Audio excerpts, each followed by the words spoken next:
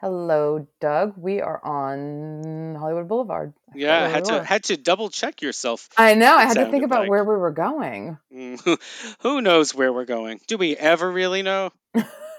I don't think so. We hope you guys are doing well. It's nice to be back. I had a quick sojourn to Chicago, and now I have returned.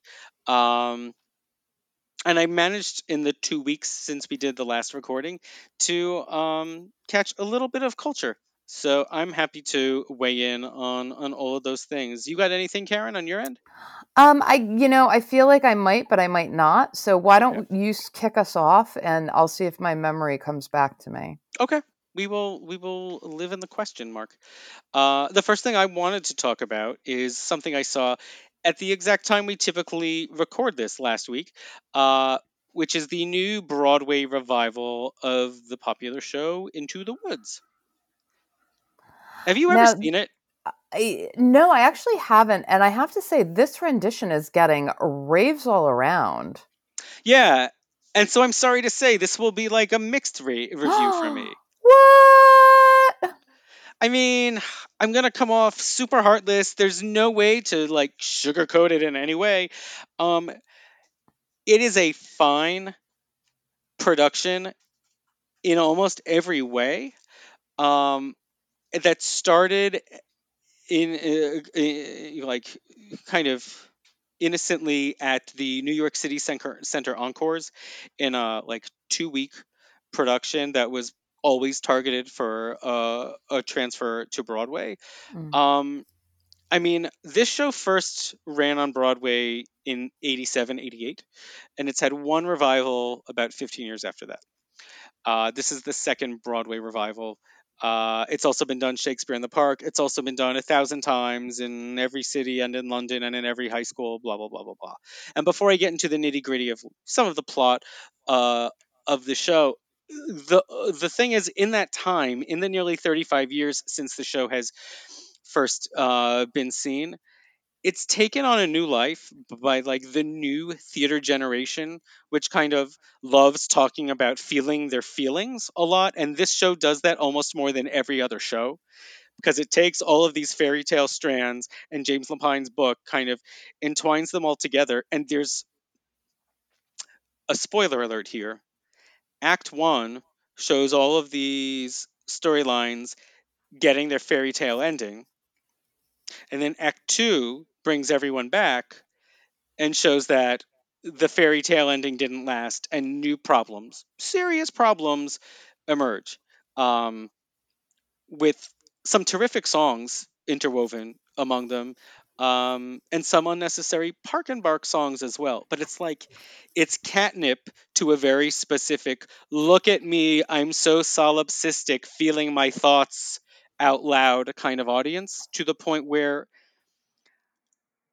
I kind of got very little out of this production. I don't think Really? it. I don't think it. I don't think it brought anything new to the fore.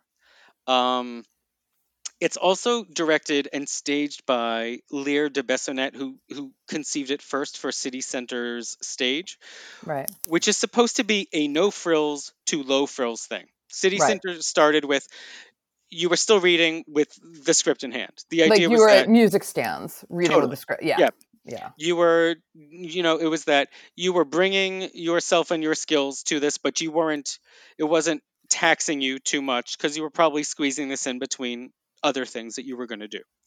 And the production values to these things have now skyrocketed. We often get full costume and some big effects, and everyone is almost always off book. But you, Wow. but you always like you typically see the orchestra on the stage too, as opposed to beneath the stage or behind the stage or in the wings or whatever. And the production was blocked so that you would see your cast in the forefront. You'd see them downstage and the orchestra didn't move behind them. That has transferred intact to the St. James Theater on Broadway, where the show had opened. And so now you've got all your cast members jammed downstage. Some of the action is even set with them on the floor. A giant factors into the story significantly. So many times they are being brought down to the floor, pushed down, laying down, falling. Cinderella is constantly falling downstairs as part of her story. Um, Most people can't even see them then when that stuff happens. It should have been slightly reconceived. It is a visually beautiful production. Um, the costumes are really quite thoughtfully done. The cast starts with Little Red Riding Hood. There's Jack of Jack and the Beanstalk. We also have the central characters are a baker and his wife who want but can't have children, a witch who comes in and says, "If you get me these four items, I will I will cast the spell that will get you the baby that you so want. You have to get me what I need." And what she really needs is a reunion with her daughter Rapunzel. We have Cinderella and her mean, wicked stepmother and stepsisters, an ineffective father, a prince who eventually falls for her. These are the storylines. Um, and this is the first time, and this is a show I have done several times. This is a show I have seen multiple times. It's a show I grew up having seen the initial Broadway video recording, had listened to the cast recording. Never before have all of the holes in the book stood out as much as they do in this one, because something Really? is missing. And I think it's the idea of, where do the fairy tales come from? They come from people in life, in real life, sitting around thinking about all the things they don't have control over in their life. Fairy tales are parables for their lives, and they show people who are able to overcome adversity and get the thing they want. So, what I've gotten from all the other iterations of the show that I've seen or done is a sense of vulnerability, a sense of helplessness, which is what brings these people together. I didn't feel any of that vulnerability. I felt a sense of, like, arrogance and entitlement pervasive through the entire production. Huh. It was a sense of, like, these people, we're getting to do this show. We love this show. We know audiences are going to love whatever we do, which, like you said, seems like all audiences are doing indiscriminately. Um, and I just got a sense of they're not doing anything here. A show that should bring you to your knees by the end of Act Two, when almost every character in their storylines has experienced a loss. It felt not tedious, because I still enjoyed watching it, but for the first time I felt a sense of, well, you have a song called No More about having withstood everything you can take. That song should gut you, and instead it just felt like, okay, here's a number we got through. And then it's followed by a song called No One Is Alone, in which your surviving protagonists seem to band together and say, hey, we're in this together, we've got each other. Should bring a catharsis. Just brings you to the final number of the show. And that's true of almost everything. Um, the little red character is played by an actress named Julia Lester, who's bringing so much modern day cynicism to the part. There's no innocence left. The whole point of this character is she encounters a big bad wolf and then sings about, now my eyes are a bit more open to the world. I know things now, is the song. It's supposed to be like, well, this is what comes from growing older. Innocence gives way to experience, and there's a very bittersweet thing to that. And it's just sarcasm. Like, it doesn't really have the same weight. You know, Jack has a song about magic beans, building a beanstalk that lead him to the sky. Giants in the Sky is the song. And Lear de Bessonet has him directed so that at one point he mentions Giant holding me to her big breast, and then he mimics covering an erection.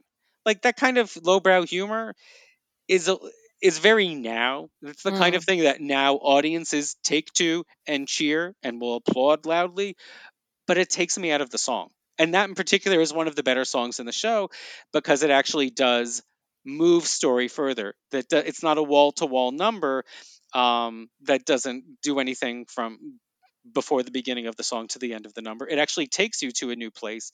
It gives you more information, and all I'm really thinking of is, all right, well, now Jack's got a stiffy.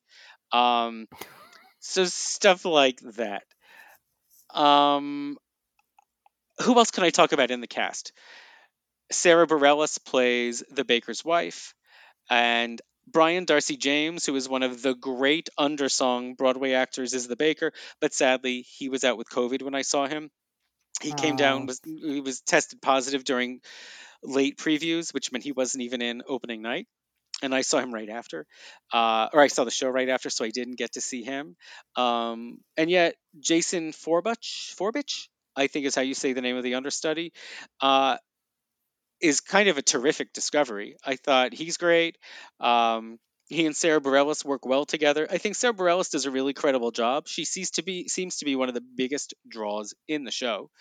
I think she's fine. Uh, every now and then I think there's a delivery that feels a little too modern speechy as opposed to slightly more theatrically tailored.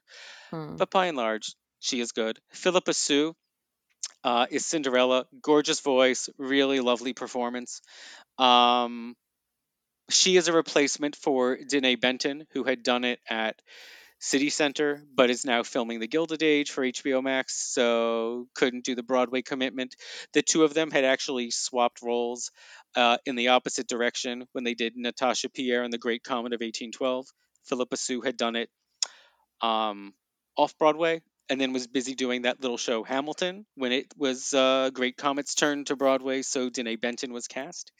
Um, Heather Headley, who was magnificent as Aida and won a Tony for it, was the witch at City Center, but she too is filming Sweet Magnolias right now. Right.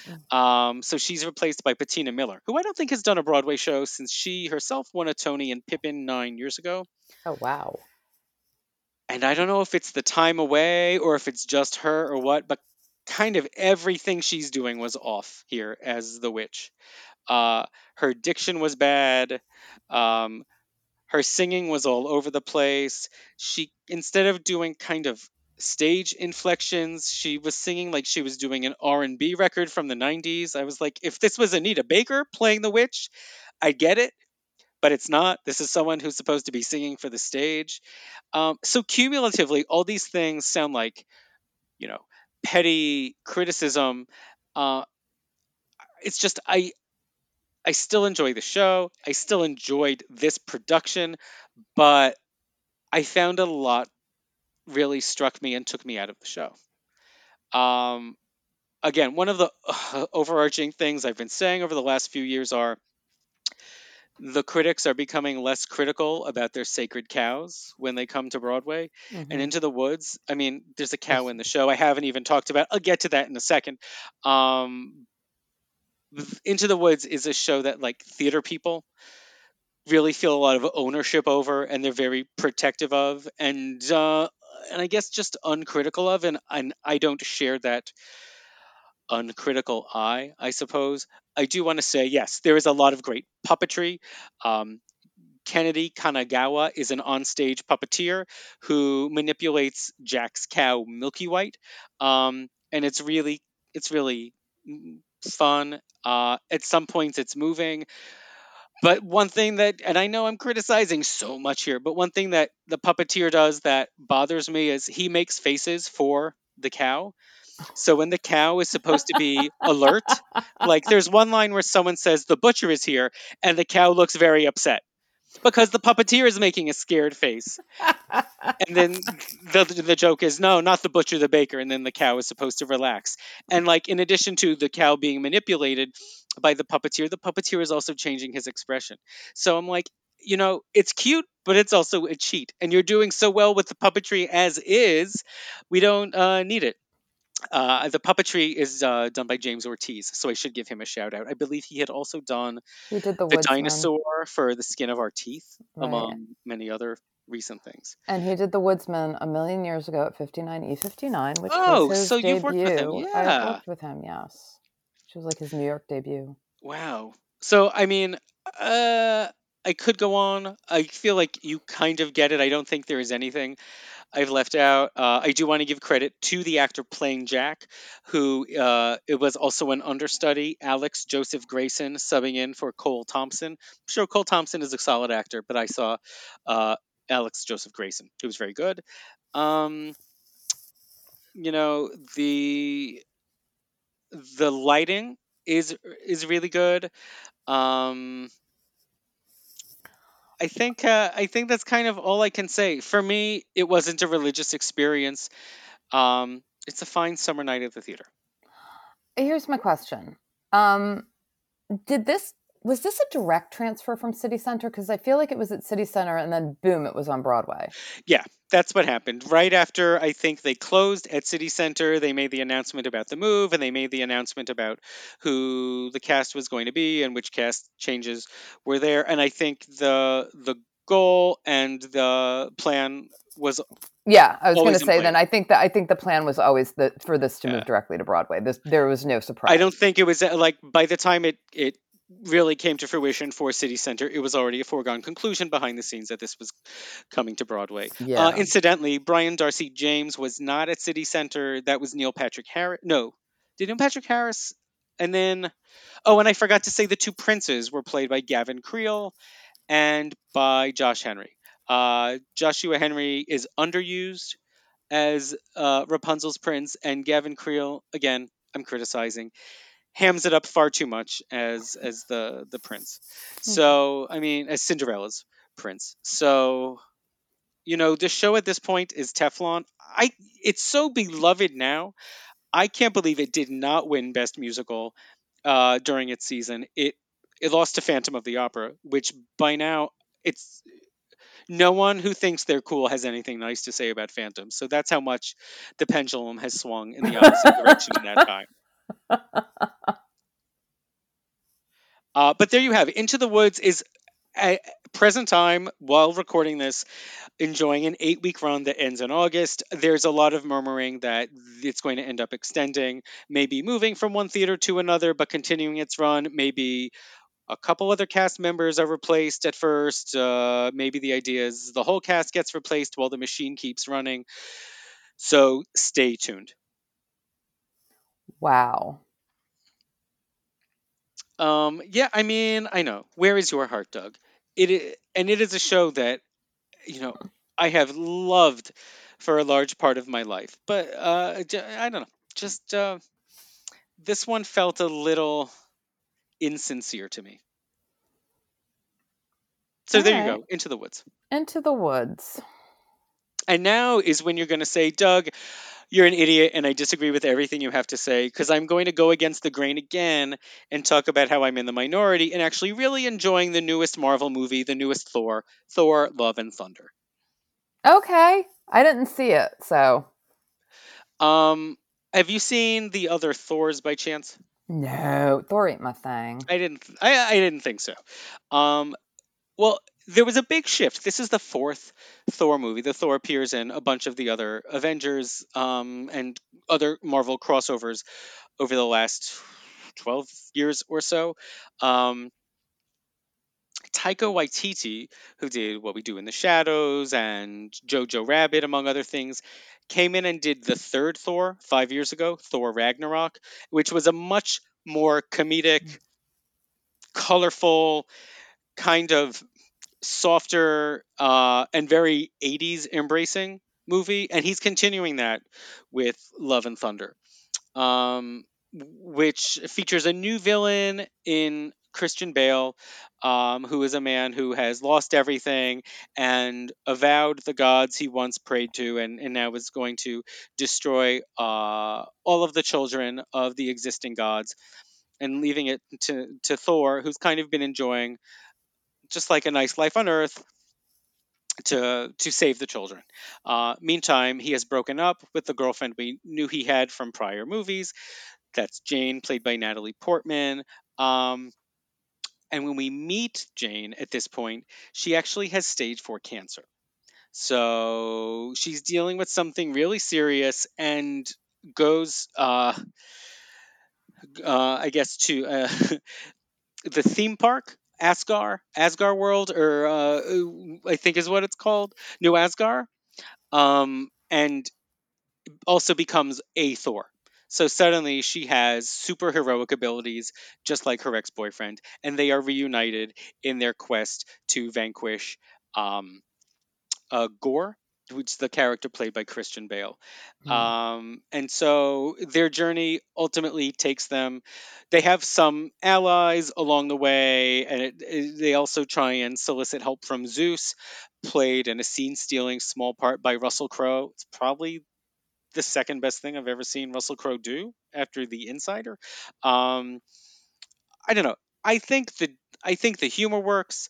I think there's lots of Guns N' Roses music in it. I think the whole flavor fits the material like a glove. And I don't know if it's people that like their Marvel movies a certain way that's a bit more self-serious, or people who think that it's this is just too lowbrow or what, but I really liked it. And I think Chris Hemsworth meets the demands head on. I mean, he still looks the part clearly. But I think he's got a great sense of humor about the role, and I kind of think he's doing the heavy lifting in the scenes with Natalie Portman. Quite frankly, um, I don't know. I had a really good time. I genuinely liked it. I sort of hear without paying too much attention the criticism of why they think it's a lesser Marvel movie, but me who thinks who doesn't just give Marvel movies a free pass, but thinks each one kind of needs to win me over on its own terms, think this and Ragnarok did that far more superlatively than a lot of the other Marvel movies have done. So there's that. However, Uh-oh. I also saw another Chris Hemsworth movie this weekend called Spiderhead on Netflix. Never even heard of it. And well, I didn't hear about it till it had dropped. I was like, oh, what is this? It's actually adapted from one of my favorite authors, George Saunders, who'd written a story, I believe, for the New Yorker, called "Escape from Spiderhead," and it follows a few inmates in this really like sort of luxe fictional prison who take part in experiments with mind altering drugs that are sort of monitored by this really sleek system of cell phone devices. And Chris Hemsworth is the he's the doctor who's administering all these tests, and Miles Teller is the primary inmate who submits to all of these tests. And it's one of those movies where you kind of think, okay, the doctor is probably up to something that's no good, and eventually Miles Teller and some of the other prisoners are gonna increase their awareness of what's happening, and that's kind of what happens. There Okay. isn't really a sense of surprise here. I'll withhold on giving away some of the other specifics, maybe that befall these characters and the others, including another inmate played by Journey Smollett Brown. Is it Smollett Bell? Um, anyway, Journey Smollett, who I've been watching since Eve's Bayou. Um, I have to believe that it is a little different than the short story, but I don't know. George Saunders himself was not one of the two men who adapted it, so I don't really know. It is directed by Joseph Kaczynski, who also directed the other Miles Teller movie that came out earlier this summer, Top Gun Maverick, which I really liked.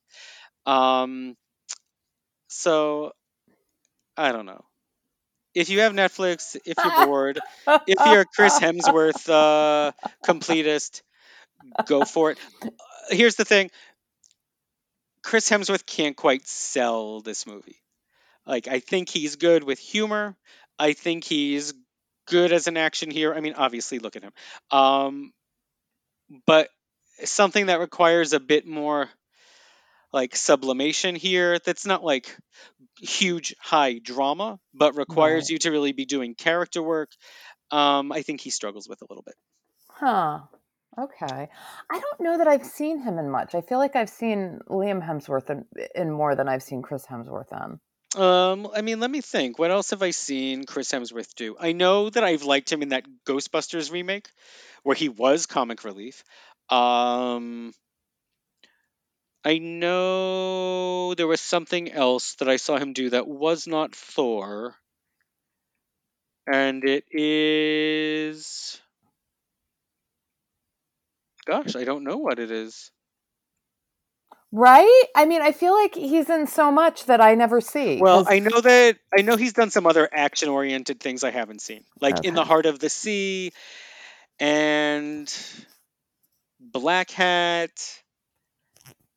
I don't know. I think he was in one of those like Snow White remakes.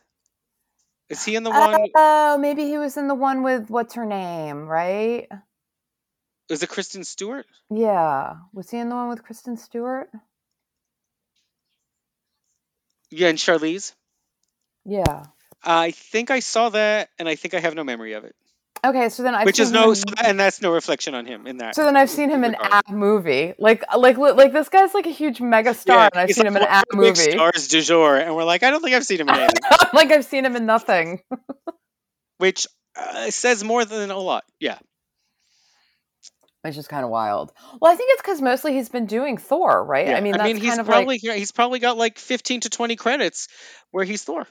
yeah, and I don't watch Thor, Yeah. so yeah, like it's not my gig. Yeah. Well, when they pay me to watch them, I'll watch all of them. Although I guess I've seen most of them by now. uh, But yeah.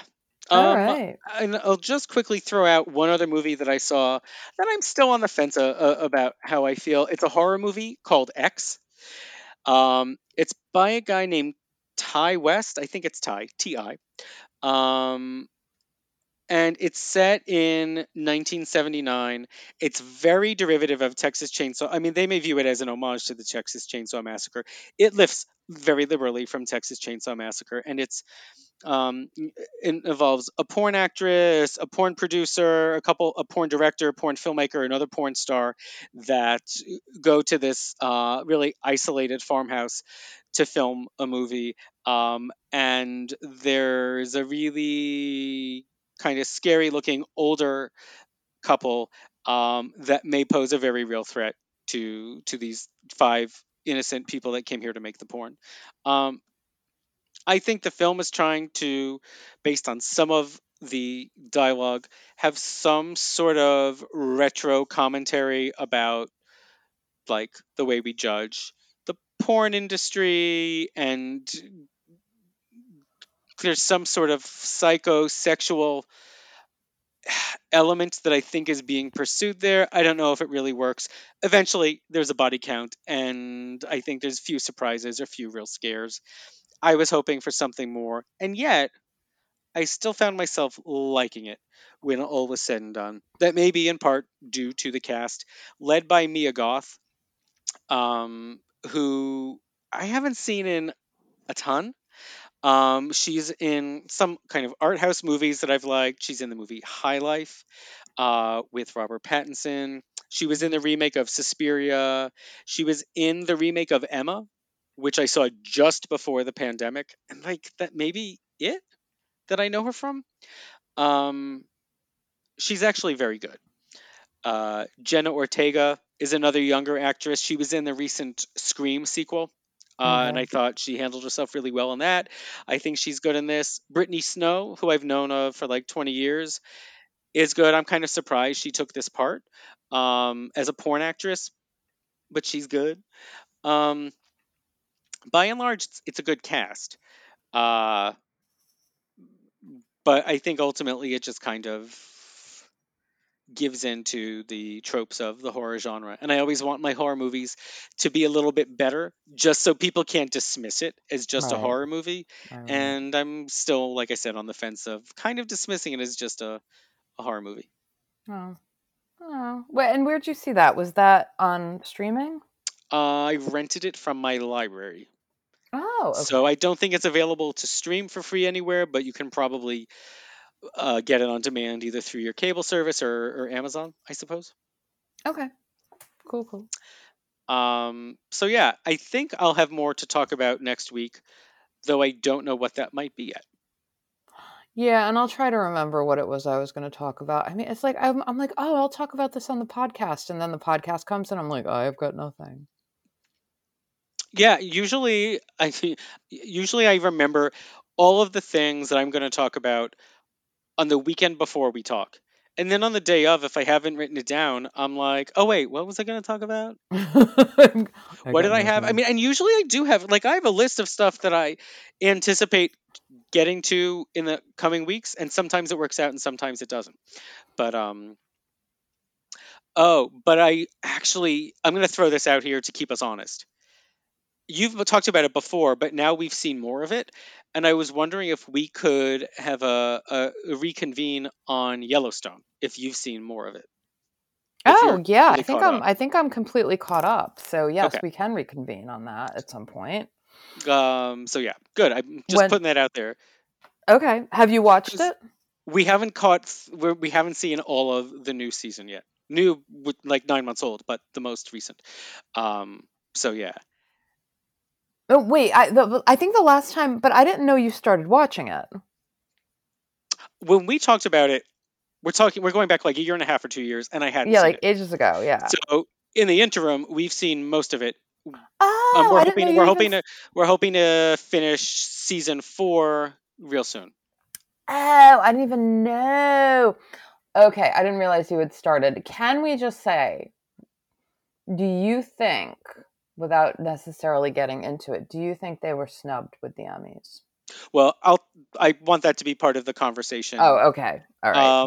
But yes, my tease is I think there was snubbing going on. I agree. I I will say agree. I will say we can dive into the Emmys a bit more in at length when we talk about this show, perhaps. But I did some predicting, and I thought Yellowstone was definitely getting in several major categories, and I was sad it did not. And it got zero. Yeah, and Zero. I think there are. I think there's a larger conversation to be had about that. I'm happy to have it. I don't know that you have to dig too deep to like come to reasons why, but I'm happy to have that conversation. Okay, yeah. I'm curious why you think it is. I've Yeah, we're got like eager to get through some of the other things we have to get through to see more of the show. Um, but maybe if we haven't even finished all of it by next week's recording, maybe we'll just talk about it anyway, because we're like dying to find other people we can talk about it with, and it's odd the people who do and don't watch it. Really, are you finding a lot of people haven't watched it? Yeah, Really? yeah, Hmm. Okay, we're gonna have to break because I have theories. yeah. I want to hear them, and so I'm gonna make all of you listening wait. I We are have gonna theories. hold out. Yeah. Okay. So no matter what, we're gonna talk about Yellowstone next week. Yay. Count on it. Okay. I'm going All to right. bed. I'm going to Karen, bed. by the way, is already in her pajamas. Yeah, I'm in my jammies. I'm so ready. All right. Well, far be it from me to keep you from slumber. So, by all means, go to bed. Have a great week, listeners. Stay cool. Enjoy your July, and we'll be back next week on the Boulevard. Bye.